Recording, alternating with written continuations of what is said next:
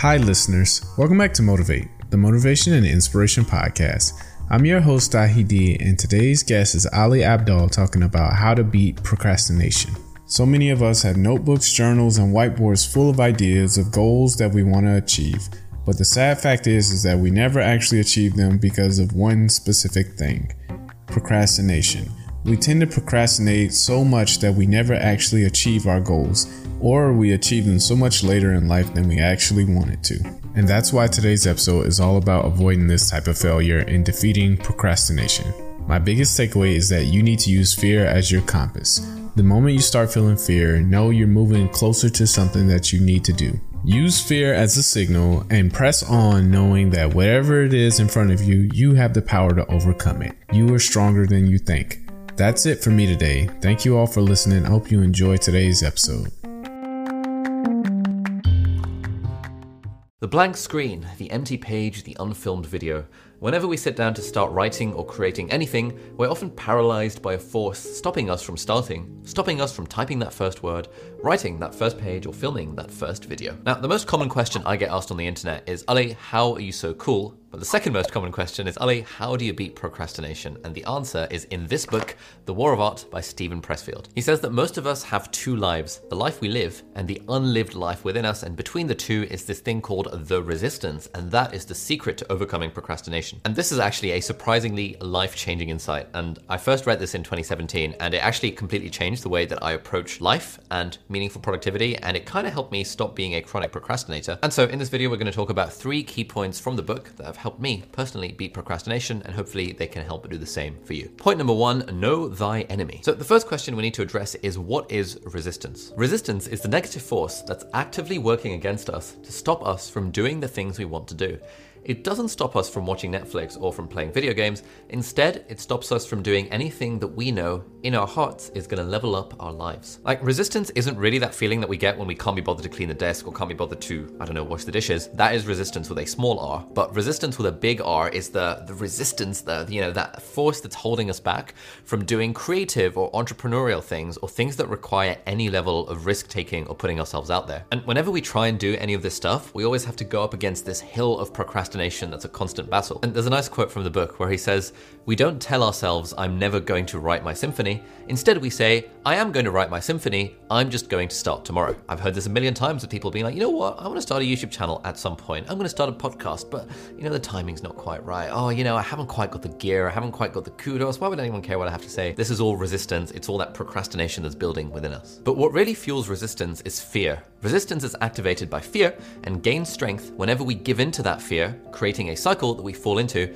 and which leads to resistance becoming even stronger as our fear becomes even greater. But as he says in the book, fear is actually a very good thing, because when we feel scared about doing something, it usually means we should just do the thing. He writes, "Remember one rule of thumb: the more scared we are of a work or calling, the more sure we can be that we have to do it." And in a way, resistance is that compass that points towards the thing in our life that's actually most important for us to do.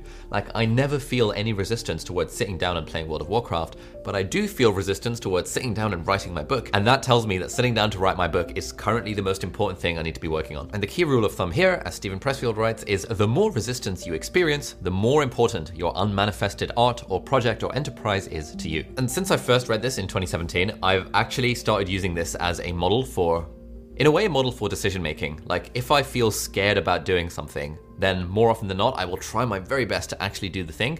And so far in my life, I have never regretted doing something that I'm scared of, but I've always regretted not doing something that I was scared of. So now that we've done step 1, which is know our enemy, and we've defined resistance and figured out what it actually is, it's that source that makes us procrastinate, we need to figure out some ways of dealing with it. And the first one is key point number 2 in this video, which is become a professional. In the book, Pressfield introduces the idea of the professional versus the amateur.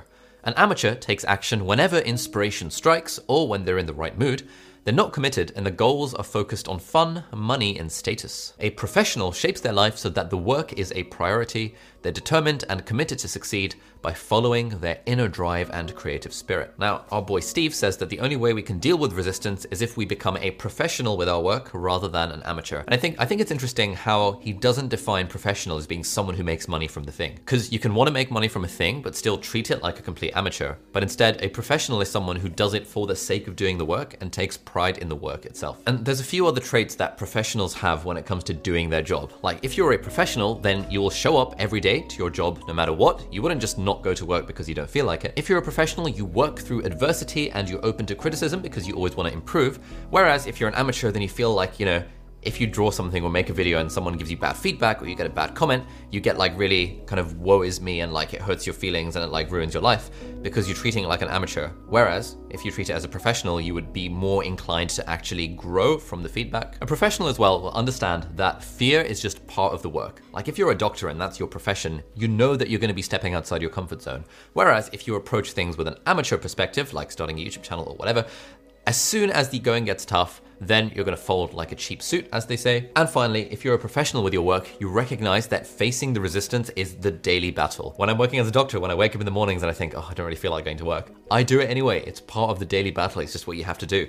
When you're a doctor and someone asks you to put an IV or a cannula into a patient who has difficult veins, that's resistance. You're like, I don't want to do this, but it's part of the work. It's part of the job. This is what I have to do. And we want to be kind of taking that sort of attitude towards our other like creative and entrepreneurial stuff. And obviously there is some level in which you can take this too far. Like being so focused on like treating your hobbies as a professional to the point where you're doing it for 8 hours a day is probably a little bit excessive. And there is certainly something to be said for not monetizing all of your hobbies, or at least not trying to make a living from your hobbies. Because like for me, a hobby is fun when it makes a bit of money, like playing the guitar. If I could get paid a bit of money to play the guitar, that would make it really, really fun.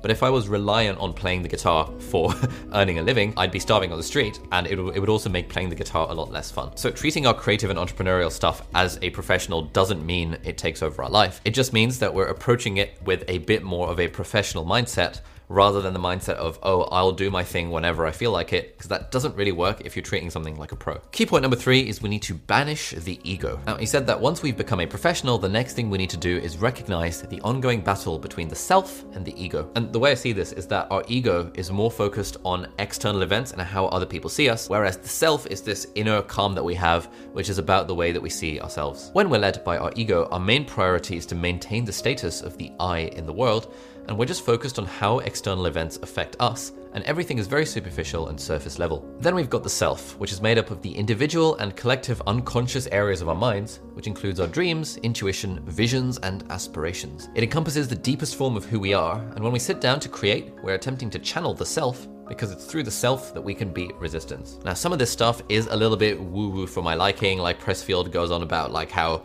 creative endeavors are like a new plane of existence, and we're all striving for that, plane of existence, and resistance is like the devil that gets in the way. It can go a bit woo-woo at times. It's kind of similar to like the growth mindset and fixed mindset stuff in a way. When we have a fixed mindset and we get like negative feedback or something, or we do something that we know is not very good, it really shakes us to the core, because it like damages our ego.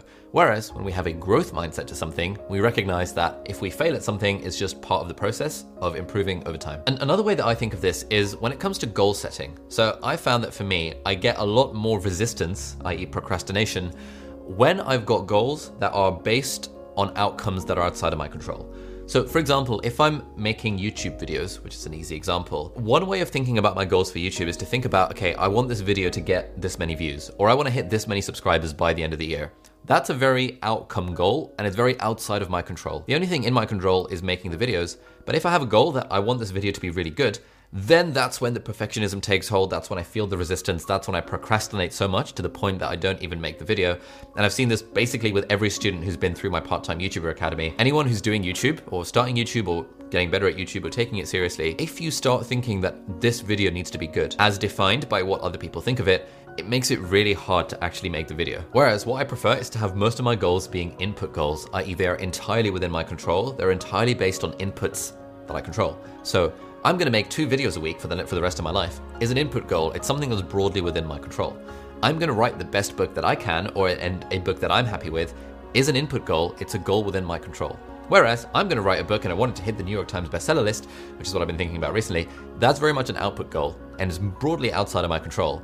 And I find that when it comes, again, to writing my book, anytime I even think of that outcome goal, I feel the procrastination, I feel the resistance, I feel the pain. Whereas when I think, you know what, my job is to just write the best book that I can, it becomes a lot easier to do. And now I've realized that for basically whatever I do, if I'm struggling with procrastination, usually it's the resistance getting in the way, and usually it's because I have some kind of outcome goal associated with the thing, which for me personally is bad.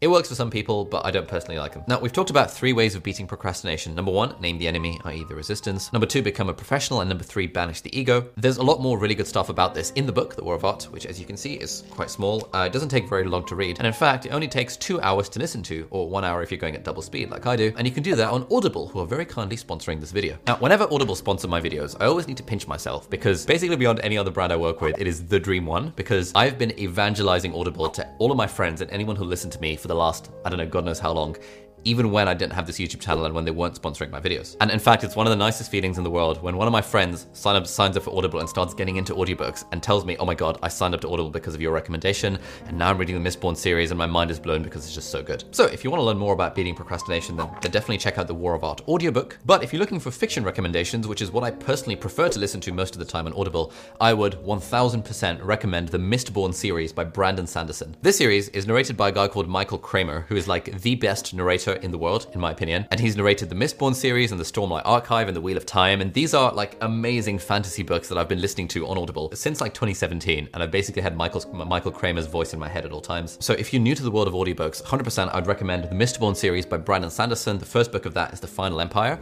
And I started listening to that in 2017. And it's completely changed my life because now Brandon Sanderson is my favorite author. And I freaking love listening to fantasy books on Audible. Another really good one to try is Stardust by Neil Gaiman. You might have seen the film. It's a pretty good film. But the book is even better, and it's a really nice love story, and it's just like narrated very well by Neil Gaiman himself. To get started with a totally free 30-day trial in which you can get 1 free audiobook to listen to, please head over to audible.com/Ali Abdaal, and then you can sign up for your 30-day trial, get your free audiobook. I'd recommend The Final Empire by Brandon Sanderson, or Stardust by Neil Gaiman if you want to go fiction, or The War of Art if you like the topic in this video and you want to learn more about how to beat the resistance. And honestly, of the 100+ apps that I subscribe to, I always say, even when they're not sponsoring my videos, I always say that Audible is the single subscription that I would hold on to above all else. I would even cancel my Netflix subscription and my World of Warcraft subscription if I had to in order to just subscribe to Audible as the only thing, because the amount of value it's added to my life in terms of how little I pay for it each month is just absolutely astronomical and probably the most cost-effective thing that I own in my life. So if that sounds up your street and you want to get into the world of audiobooks and join me on this journey of listening to audiobooks forever, then head over to audible.com/Ali Abdaal to get your 30-day free trial and a free audiobook. Anyway, I want to end with a quote from the book where he says, "Never forget, this very moment we can change our lives. There never was a moment, and never will be, when we are without the power to alter our destiny. This second, we can turn the tables on resistance." Now, this book had a pretty profound effect on my life and my creative and entrepreneurial journey. And if you like this video and you want to check out my thoughts on more books that have really impacted my life, then check out this short playlist over here. The first video in it is about 3 books that changed my life, and then we've got a few other very short videos summarizing some of the other books that I loved and have really helped me in life. So thank you so much for watching. Do hit that subscribe button if you aren't already, and I will see you next time. Good night.